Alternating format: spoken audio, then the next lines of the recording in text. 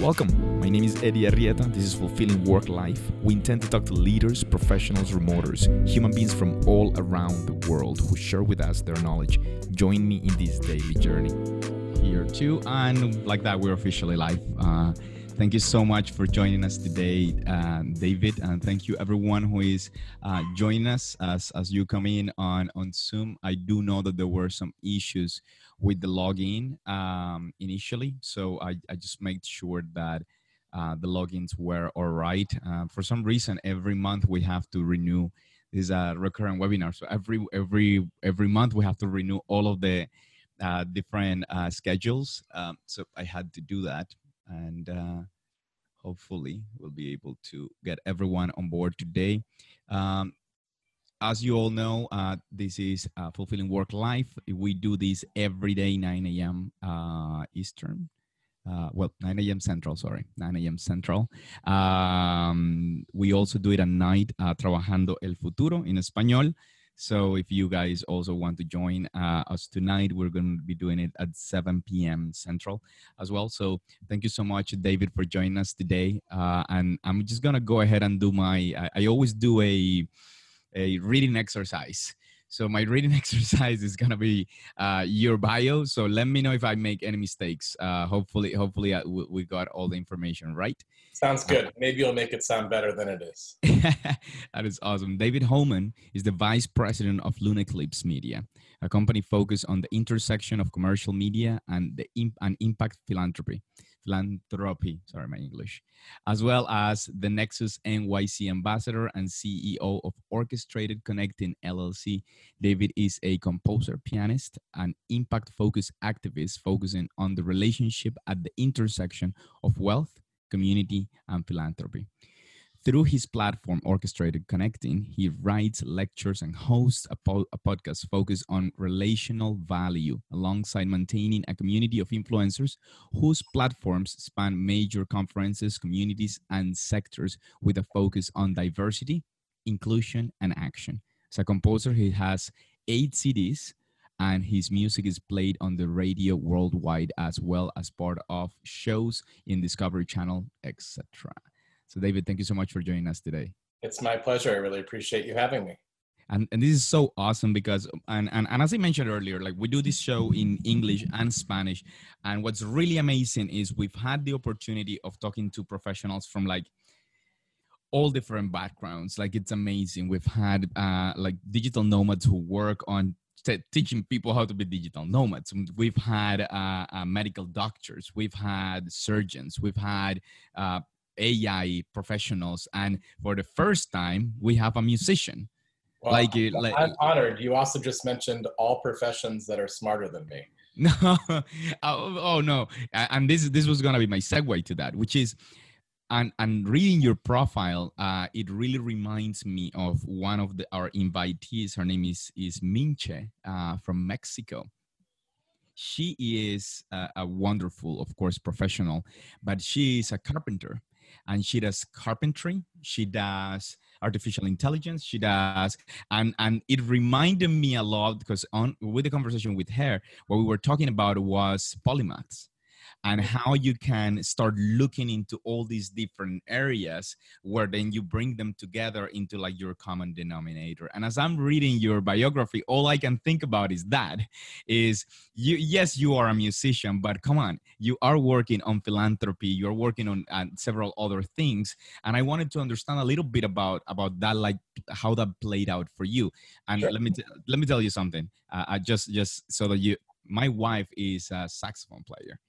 Professional saxophone player, and I like to say that I like music. I play the guitar and I sing, but I have a deep respect for music. I think that there must be a different wiring for those that do it properly. Like you guys think, musicians think is like, no, it's practice. But it's like you need something. I think there is a gene for musicians that the rest of us don't have. But thank you so much, David, for coming today, and take the conversation whatever you want. Of course. Well, so my grandfather on my father's side was a jazz saxophonist by night, and he was an electrician by day.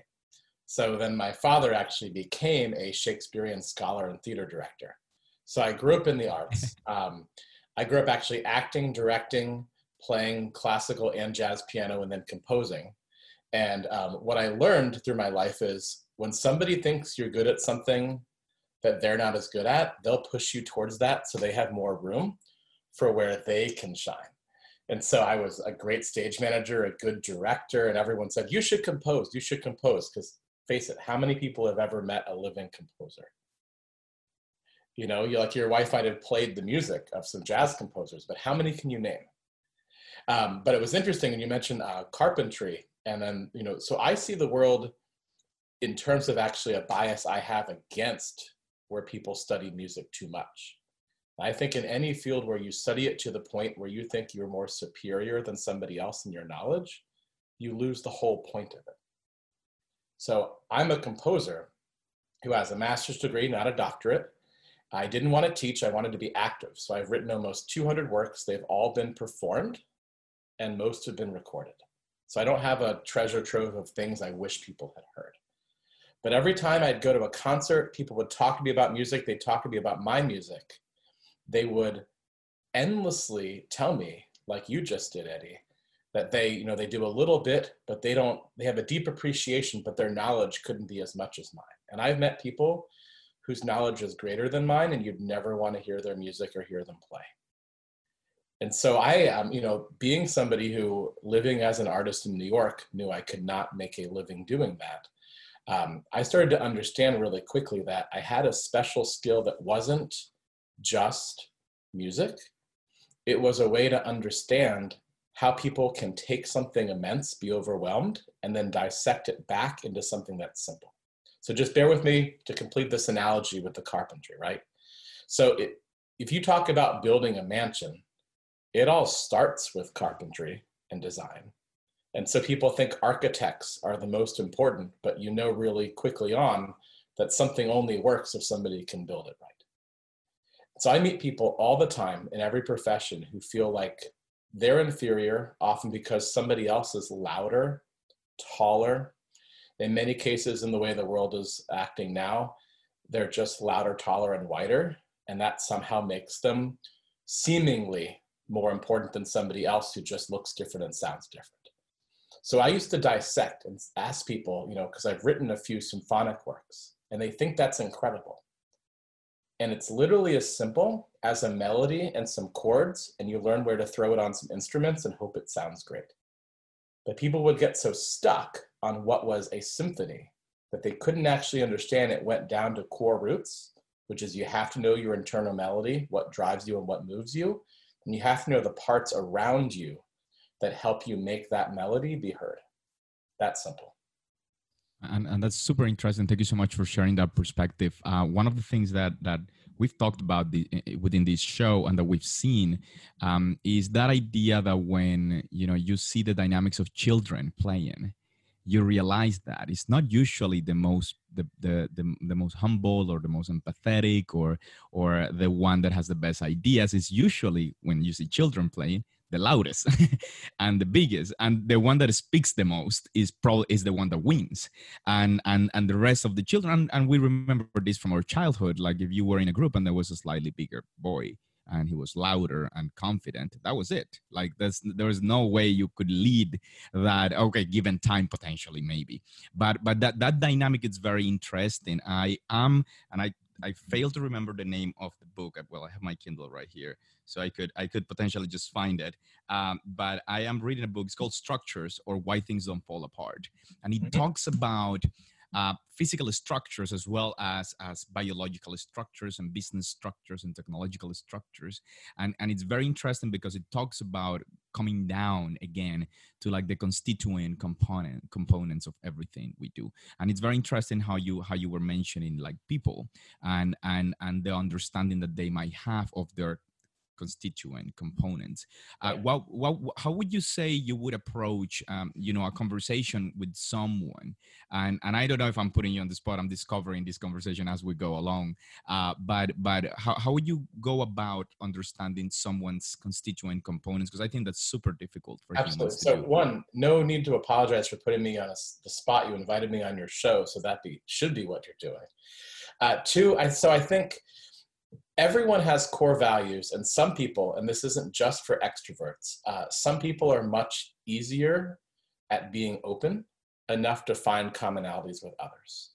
But many who approach a conversation for what they can get out of it, and the minute you approach a conversation for what I can get out of it, you lose the point of the conversation, which is to connect, to find empathy, to find compassion, and find the commonality.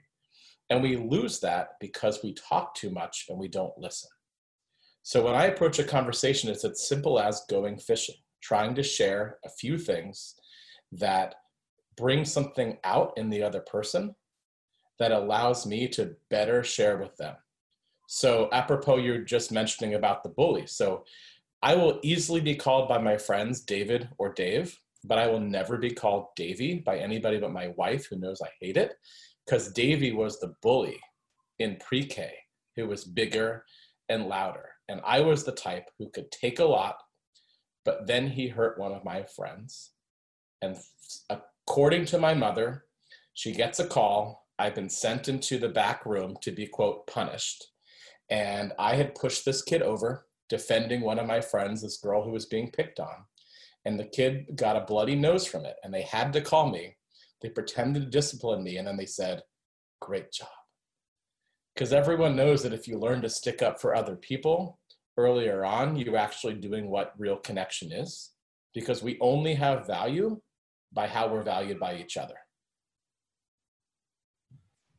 So we have value by value we have for one another. It of course seems a lot like the conversations that we've also had, and I'm bringing this up because I want to make sure that those of you that are listening to this later remember that there is a common denominator in the conversations, and networks have something that we have talked a lot about in this show, and we've talked about the value of networks. In fact, we have talked that even if you have no money as a business and you're struggling to stay afloat, one of the things that could really drive you forward is the ability to have had connections with your customers and connections with the people that you are working with.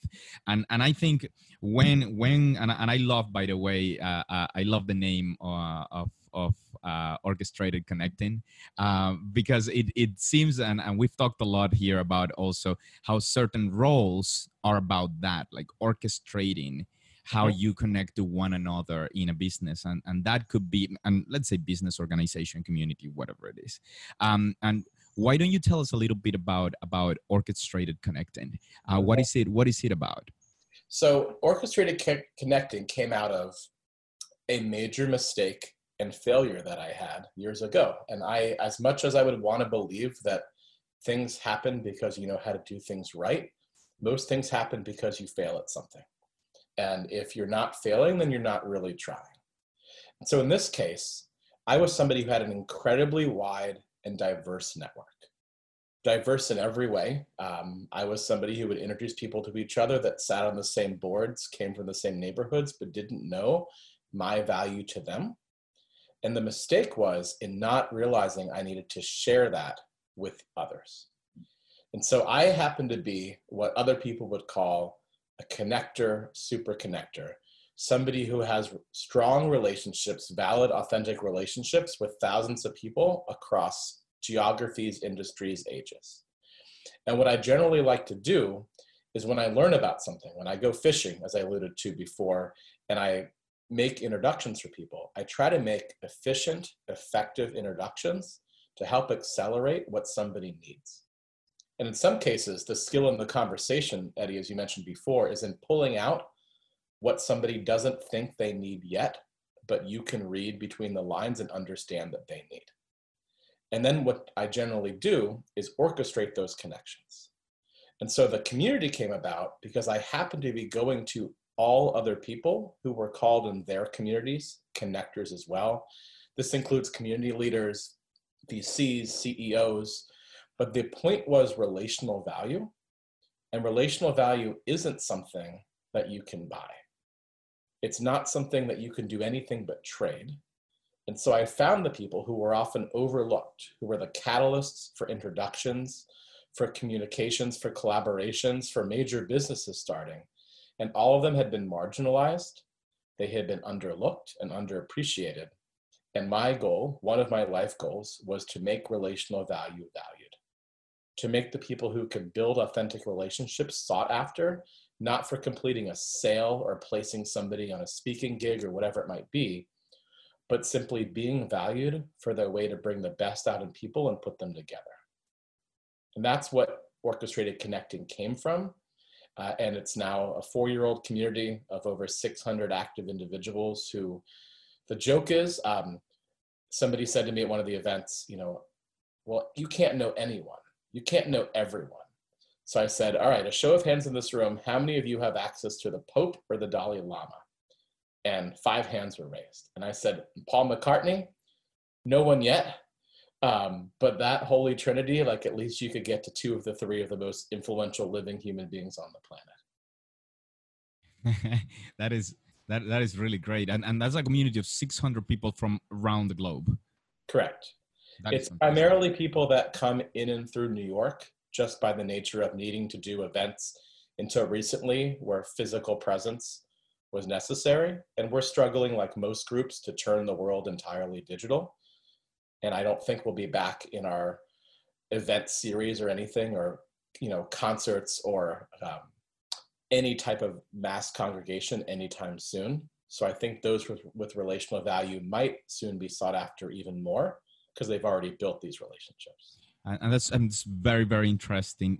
That was my 3rd question that I have written down now, but I'm going to go right into it because I think we've always pondered about this idea of, can you build deep, genuine relationships without the physical interaction? And yesterday I was talking to a friend and he said, I miss us having coffee. So like, I just miss that. I just miss just being able to be there and like, just feel the aura, right? Like the physical, like you don't even see below my torso, like my torso, sorry. So what do you think are the differences when building those relationships today when most is like this, whatever size, square, digital square versus what we had before? I think a few things. One, and I don't want to use the phrases that I hate, which is, this is the new normal, or things are needed more than ever. Because I think the only thing needed more than ever on the planet is Lysol and a cure for COVID. And nothing's needed more than ever than an understanding that we will get through this. But that being said, there are people that are going to thrive in a digital world and people who are not, the same way some people, like me and others, could walk into a room and own the room or choose not to. And I don't think we have a choice now. But I've been able to form some really amazing, deep relationships with people over the last several months that I've never met in person. But what it took for every one of them was a valid, warm intro from somebody else, not just because I needed to connect to them, but why, giving me enough of a prompt along with them to dig more deeply and go beyond scratching the surface of what could be for some people an awkward Zoom or Blue Jeans or Microsoft or Skype or FaceTime or WhatsApp call. And I think that in the end, this is another one of my jokes I often make, there's going to be a big difference in terms of how we view relationships and which ones we move or keep physical compared to others. So Eddie, let's say that like this interview, this talk, where I'm of course mostly talking as you prompt me, didn't go as well. And then I happened to be in your hometown. I was like, hey, thank you for that interview that we did on this Monday. Want to catch up? And you go, how about a 20-minute Zoom call? Then I'll know my value because I'll know that I didn't warrant meeting him for coffee. So I think there'll be some new societal differences, but I think we'll want to congregate and use video to be more efficient, to then decide when being physically present needs to deepen the relationship more. That's super, super interesting because you are right. Like one of the things that I've noticed that you're going to like either ghost me or just give me 10 minutes. that the physicality of it seems to have, like you need to make an effort, right? It's very different if I say join my show than if I say, hey, we're going to record my show in this location in New York. Would you come? That's very different. Even though it might seem like the same, it is not. That there's effort, there is, and a meeting in person has that part is very strong. So earlier this week we were talking to the team, and we were saying, because we're a fully remote team, and then we meet a couple of times a year physically. And one of the things that I was mentioning is like we can't say that it's the same. We can't say that is like it doesn't matter. Like it does matter. Now the fact that we're deciding to do all of this might mean that we have to reconsider the value that we're giving to the physical interaction. And I love the fact that I can just walk outside and my son is there and my wife is there and I can hug them, and then that's very valuable to me, more valuable than having an in-person meeting with someone I just met, right? See, my 6-year-old was telling me how this is the worst summer ever, and I was like, why? You get to see me every morning. I get to put you to bed every night. I'm not out at events. I'm not traveling. I get to cook a lot more. And she goes, yeah, but we don't get to see grandmom and granddad, meaning my parents. We're staying with my wife's parents. And like, it did break my heart because she really values that as a summer experience. But there's so much more time. You know, my worry only is during this interview where my kids are fortunately quiet. They're either going to come banging on the door like a monster, or I will have to rotate my screen so everyone Facebook Live can see the window where my daughter has put one of my son's yellow bulldozers outside, and she stands on top of it and knocks until she says hello to the person on the video call with me, not me. That works. I usually get a bunch of kids storming in with an iPad saying like, is this game the right game? And I'm like in the middle of an interview. I was like, I cannot assess that right now. We'll download it later. But in terms of Zoom etiquette, sorry to interrupt, a good friend of mine, he's like, he started to judge people, not on whether like they wear like a suit and tie to a Zoom call anymore, but how they treat their children or their family when they're getting interrupted during what would have been otherwise an alternate space for them to work or for you to record it. So you having like patience and like saying like, don't do this one, do that one, shows a greater character than people who just go, get away, I'm on a call. Yeah, that would never be. Actually, that one of the most that she's very famous too. That's Lupita. That I call her my alarm, because every time someone like tries to walk in, she starts barking, and that really you're completely right. Like that really measures your ability to kind of like understand like what's really important to you and what's the most important to you. I wanted to dive in a little bit into the I think you mentioned fishing earlier. I think not. I'm certain you mentioned fishing earlier. And I've always wanted to, like, I have this fantasy that once COVID is over, like me and my children, we're gonna go camping and we're gonna be in this quiet space, and maybe we'll go fishing. But keep in mind, I'm in Colombia, and fishing in Colombia it's not popular. Like there is no professional. There are fishers, of course, fishermen, but it's not like as common as in the United States. So what is it about fishing that has gotten you, or what is it about fishing that brings you to call it? So I'm not a fisherman. I grew up fishing a little bit in the lake we had in my backyard in Florida. But for me, fishing is throwing out something and not knowing what you'll catch. And in many cases, like the analogy is that you have to throw something out enough times to give an opportunity, at least in terms of conversations, for somebody to give something back. And so that for me is the most important thing, is if you want to connect with somebody, don't wait for them to give you the opportunity to talk about yourself. Give them the opportunity to see if they'll share. And if they don't, share something about yourself in hopes that they will. And that's a lot of how I live my life and my value system, because most people assume that things don't go well because they didn't get to say enough. They assume that things don't go well if they don't get something out of it. I assume something goes well when I'm able to give something to somebody else, when I'm able to elevate them, and when I'm able to put them in a situation where what their drives and passions are can be better seen, especially if my read on them, whether it's a Zoom call or a coffee meeting, is that there's somebody who has integrity and value and wants to share that more. That's very. I think it's very interesting, and I called this out in the interview so that everyone kind of like understands like what happens. And I usually am, generally speaking, really good at reading the situations, right? Really good at reading the rooms. And there is a particular, like, it's not a figure of speech. I think it's part of your style as well that you do really well, where you give enough space for the other side to ponder, to think, to analyze, to digest. That is just the right amount to make the person really think, and Absolutely. not just like blurt something out right away because they had already thought about that. Now, like, we're both people with families, but I always like to use the analogy of dating because most people get this, right? You go on a first date, and we'll think years ago now for us, and you think it goes really well and the person never calls you back. I guarantee you, unless you like did something wildly inappropriate, that a lot of times it's because you talked mostly about yourself and felt really great at the end of it. Period. Like you might decide that you're not going to continue, but when you're building relationships in business, in philanthropy, and friendships, the most important thing is to understand what that other person values and then to be able to help them, because that lasts longer than anything that you could ever do or buy for somebody.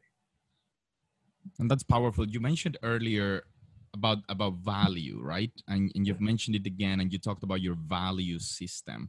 Is there a way for you to break that down for us in terms of like, what is it that you value?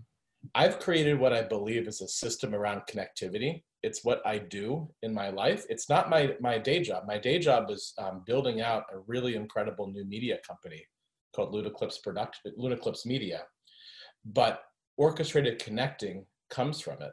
But I'll actually give you the example of my own podcast, which I launched recently, as everyone else at home with the ability to record has done, unlike you who's been doing it much longer. So orchestrated relationships is a 20-minute study in how to have a conversation.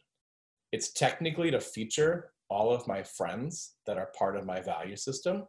So there's a code for my community, which is to be invited into my community of connectors. Besides being somebody very connected, you have to be described by others as action-oriented, as a natural giver, and either somebody that I or somebody else in the community would leave my children with. And you have to be all three. Now, you could be my friend if you're not somebody that I leave my children with. I have many of those. But if you're somebody I'm going to put my time and energy and my relationships into, I want to make sure you're not thinking about doing something. I want to make sure you're already doing it. I want to make sure that you're not expecting anything beyond giving and giving out of somebody having generosity, because the worst thing happens when somebody does a favor for you, then they want something in return. That itself, yeah. And here we go. Hey, little one. Hola. Looks good. It's a fishing game. Yeah. It's good. It's a line, serendipity. See, and you are starting digital to then turn everything to be physical. Yes. You'll go fishing, that I'll tell you, you'll probably be really, really bored. But at the same time, that's the point, is to clear your mind.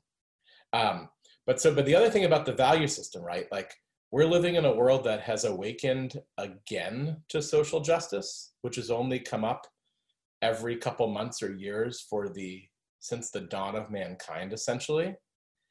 On of the 7 people I interviewed for my podcast, 4 out of 7 are women, and 6 out of 7 are non-white men.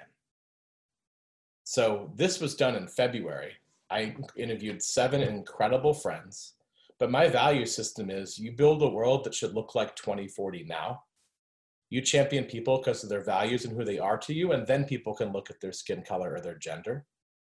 And that action is what really makes change. And talk, not just talk is cheap. Talk is important, but talk is important if it leads to communication, listening, and action. So for my conversations, my goal was to elevate 7 incredible human beings. And it was purposeful and intentional that they were not 7 white guys. Now, I couldn't do it bilingual like you, because my best friend in high school wanted me to study French So I grew up in Florida and studied French instead of Spanish. That was a big mistake. My brother, fortunately, is fluent in Spanish. And when my kids get older, the trip we will take, where my wife won't go, but my brother will, is to the Galapagos Islands, which has been my dream trip. Hopefully I won't get too old before that happens, or we'll be able to travel. But the value system for me was something that you needed to spell out so people understood very clearly where you stood. I think that's very powerful. One of the things that it's also a common denominator in this show when we talk to great professionals is that they are very clear on that value system.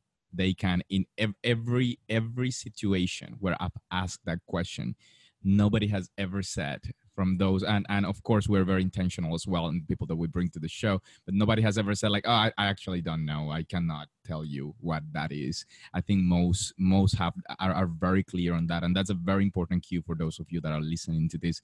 Something that also got my attention, not only about the space that you give when you're talking, that I think is a very, very, very powerful tool. I probably will start using that myself, which is you need to give more space, and especially when you are so talkative like me, you might not give enough space to the other ones, or when you're too quiet, perhaps you're not giving the right space and the right cues for the other person to really ponder about things.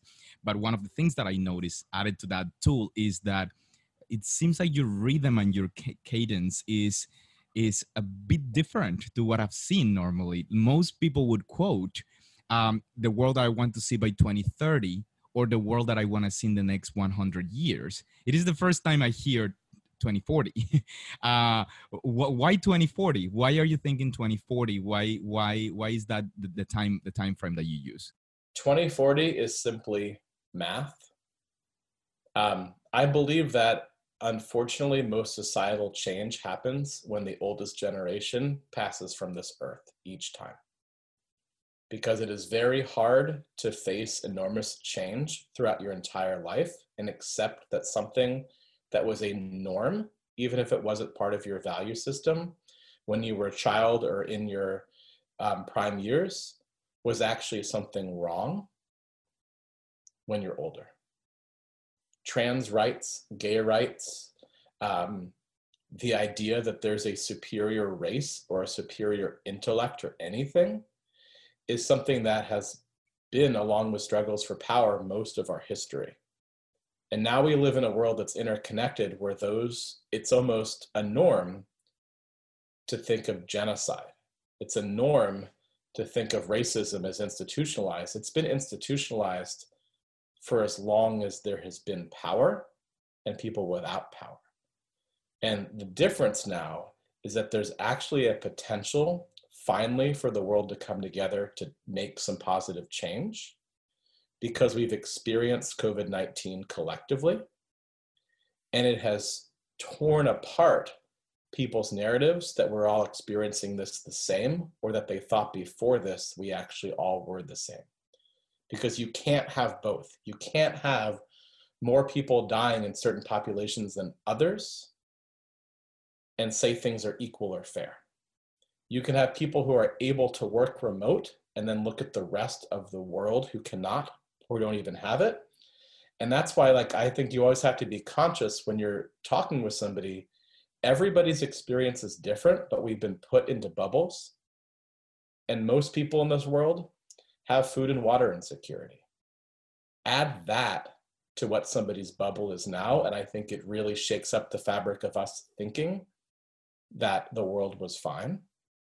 But at the same time, when you look at the math, regardless of what happens, especially in my math is for the United States, things just change by 2040 in terms of what the electorate looks like. And the minute that you take all other colors but white Caucasian and you add them up, I become a minority, which I technically am in the world, both as a Jew, but also as a minority when you add the whole world together. So what do I think one should do if you're in that situation of privilege? Act like an ally now, because you better. Not only for changing the norms, and being able to do something that can inspire your kids to do even better than you. But because the reality is, we need a world where people who are leaders act with compassion and empathy. And we need a world where people understand that their privilege means somebody else doesn't have something. And the only way you change that is through action and through listening. That's very powerful. And I think for those of you that have listened to the previous shows in the last few weeks, you've also heard those exact words being said in that same way around privilege. And privilege is a very, very, very important thing to consider. I think a few of us now are much more aware of the role that we could play. Just the fact that I can do this allows me to choose, to decide what sort of voices do I want to even repurpose. I mean, we record this and I will choose which extract of this I want to put out on LinkedIn, or I want to put, and that is also power. That is also privilege. And I want to dip a little, I want to dig a little bit deep into that.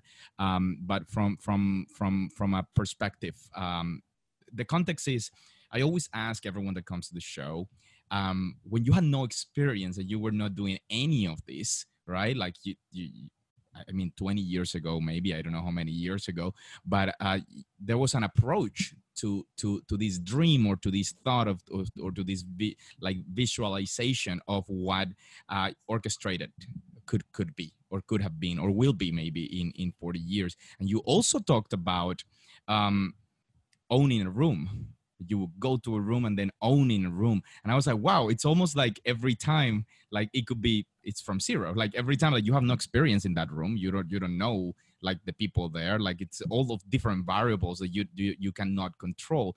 And I wanted to ask you, when you get to a room, you have the choice to decide who you talk to or not, who you give your attention to or not, and that is power. I mean, that is, if you say you could own the room, you could own it in any way you want, and that is privilege as well. So I want to understand, how do you approach, I'm of course I could guess given the value system that you have expressed earlier, but what is your approach to like that room, because we don't know if it's a room, but like that community when you get in there? So two things. I believe most of our psychology goes back and is formed in our high school years. And a lot of it is formed by things that were at that time traumatic or still haunt us. And I actually address a little of this on my interview with my friend Milton Speed, who's a Jamaican-born impact advisor and a close buddy of mine. In high school, I chose to be number 2 instead of number 1 to lead an organization. I led an Ethiopian woman friend of mine.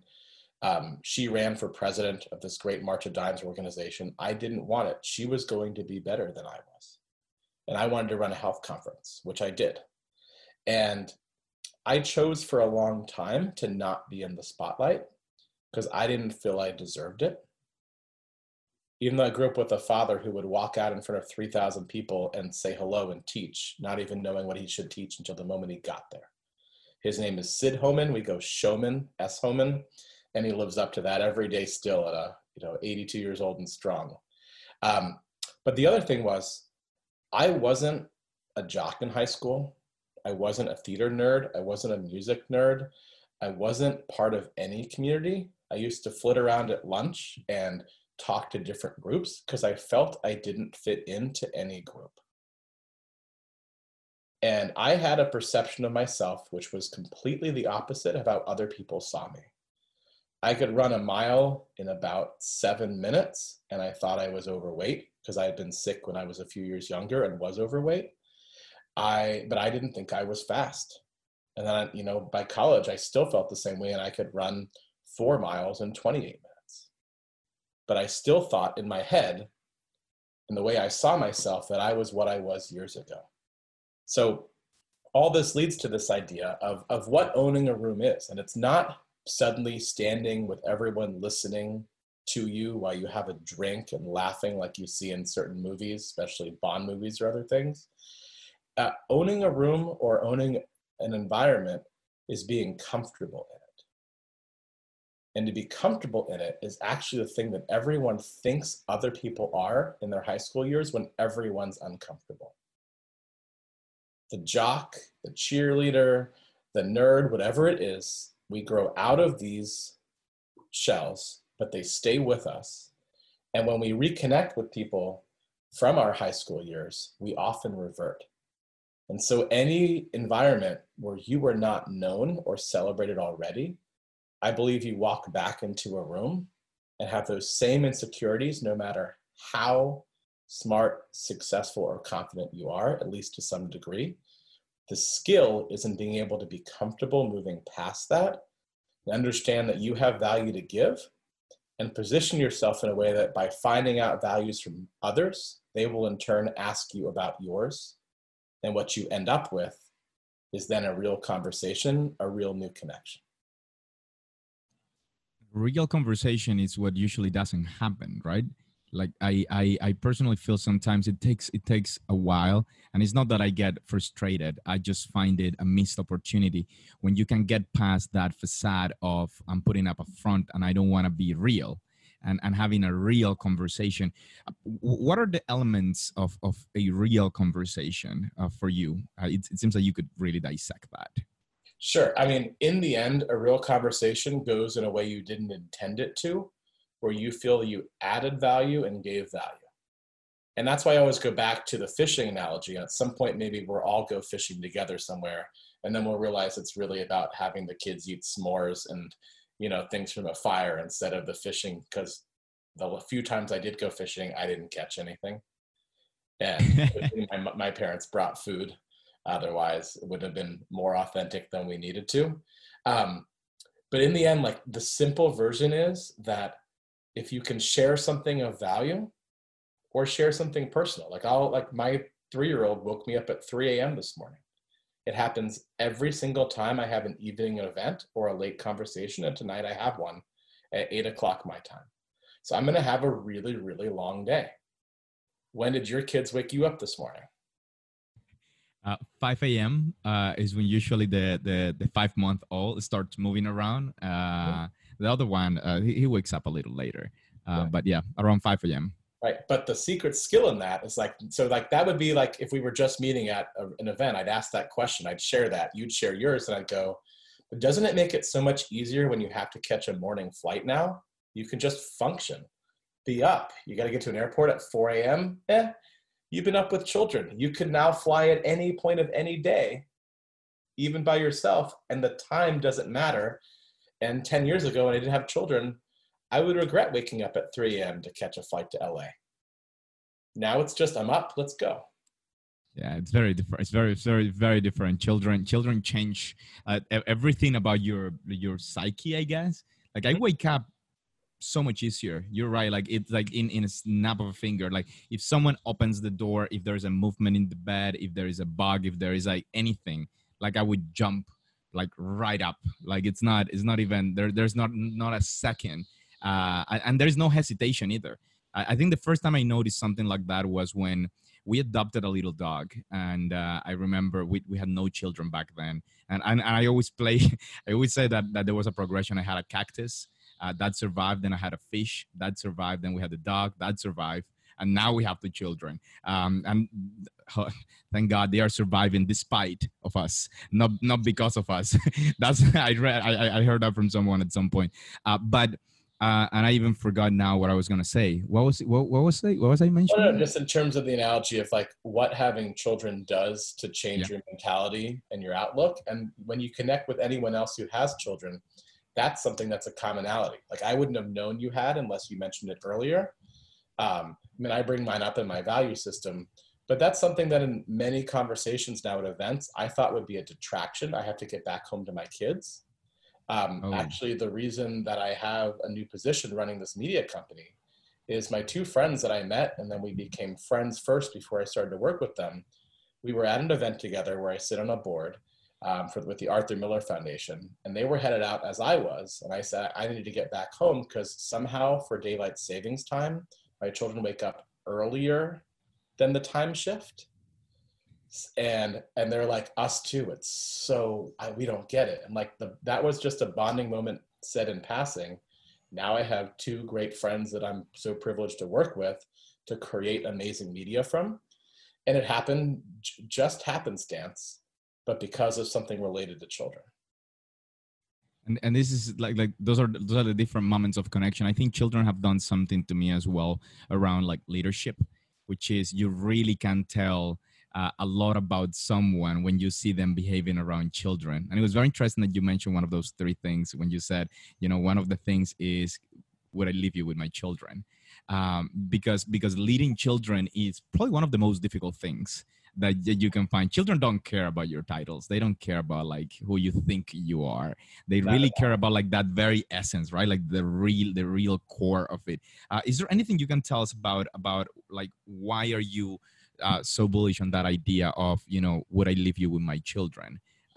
So yeah, it's very simple. I used to have, right? Like even like our conversation now, like, could we grab drinks together if you drank, which I do? Of course. If we were stuck in an elevator for 4 or 8 hours, could we get along? Most likely.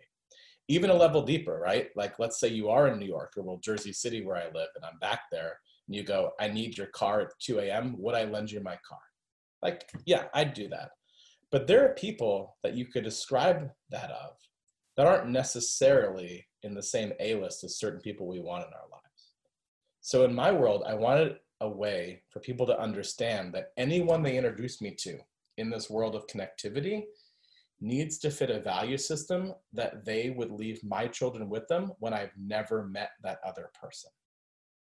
And if they couldn't vouch for that person in that way, I didn't want to meet them in the context of connectivity.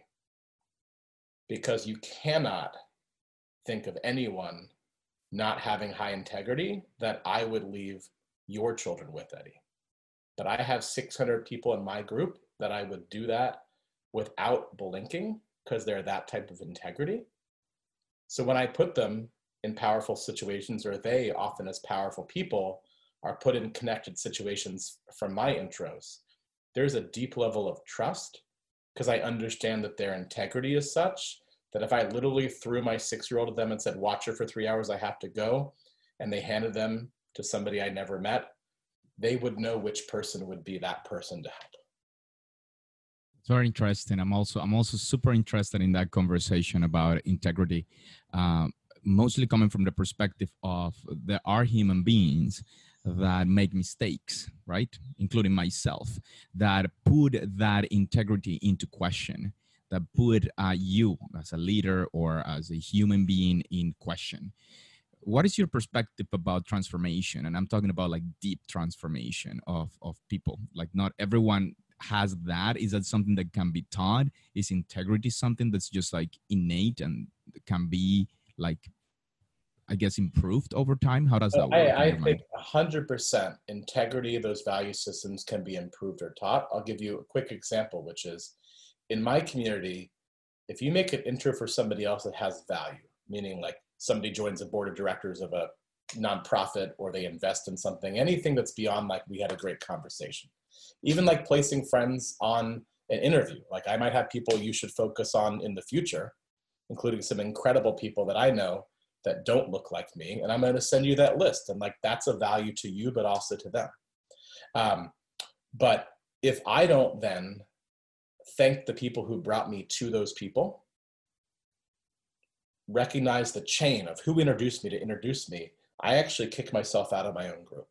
Because I wanted a value system where you don't just thank the person that introduced you, you thank the person that introduced you to them, and back down the chain.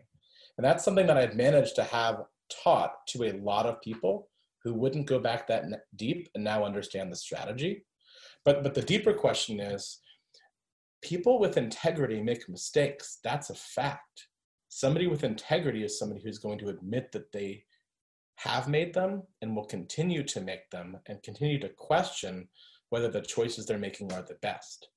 The people who think they deserve something, the people who think that they're the best at something, those are the ones, whether they have a value system or integrity, by virtue of feeling one of those two things or not. Because the minute I believe you think that you are better or more superior than somebody else as a human, it immediately debunks your value. Thank you so much for sharing that. I have to say that I'm very curious to to listen to your music. I want to because I definitely have to say it has to be a representation. There is no way music from David Homan is not a representation of, you know, that value system that you have. Would you say there is a clear connection? It is all the same. My music has one purpose, which is to take somebody on an inner journey, like the journey I went through, and come out feeling more purposeful and having more value because I brought them out of their thoughts and into a new conversation with themselves. And there's different pieces that do this differently. And my goal is to write the right melody for each person. The same way my goal is to make the right type of connections and to lead by example. And so most of my music always goes back to the idea that there's a melody that you're expecting to hear. And then the goal is that I keep changing it until you get to a point where it's the melody you were actually waiting for and didn't know you were waiting for. I'm gonna check that out. That is without a doubt something that's going to happen. David, I want to be super respectful with your time. I want to thank you for coming on the show, Fulfilling Work Life. I think definitely there are, and this is a wild guess for me, probably 8 or 9 pondering thoughts that I have left in my head, and these are going to be like time thought bombs that at some point in the day or in the upcoming weeks are going to like explode, and then it's going to get me into another like thinking I guess spree. But thank you so much, because I do think that what you have talked about and the space that you have given me is so uncommon in these conversations that it's gotten me thinking. It's gotten me out of the zone that I'm usually expecting. And I think definitely what you're talking about, your music, is what has happened in here. Time is up, and I'm not worried about how much more time do I have left. Did I ask the right questions or not? What snippet I'm going to be doing? It's a completely different situation. I'm grateful for that. So, you know, my promise is to you, because we didn't get into what I normally make as a conversation, even an interview, which is where I can help you. I'm obviously going to share this with all my friends and family and promote this as best I can, especially for your value system and the type of guests you have on this. But I'm also going to send you some people as referrals, which I think are incredible voices that should be heard more than mine. And they're voices in communities that are rising and are heard and will change the face of this world. And none of them look like me, which is the point. Except for one who you'll think looks like me, and then you realize his value system's even deeper than me. So it was a pleasure for us to be able to talk over this. And as expected, you did have a child come in with an iPad issue, but he was fishing for something and he got to see his dad. And he got it. No, thank you so much, David. I really appreciate it. I would really appreciate having those referrals and being able to interview amazing people that are transforming the world and that love what they are doing. That is the main goal here. Like I said to everyone, like this to me is the best gift that life has given me, being able to start my day talking to amazing people that can transform and also inspire you to do different things. And I have to say, you have to come back. You will have to come back. We will dig much deeper into your music, into your work, into your community, into what you're doing. And I think next time we should find, one specific topic. And I think we could dig so much deeper into certain things that I'm super excited about that opportunity. Absolutely. And my promise is both to do that and dig deep enough into you for your fans to find out something new about you. Fantastic. Thank you so much. Right. I want to thank everyone who has joined us live. I know that because of the mistake I made, some people could not get into the show today.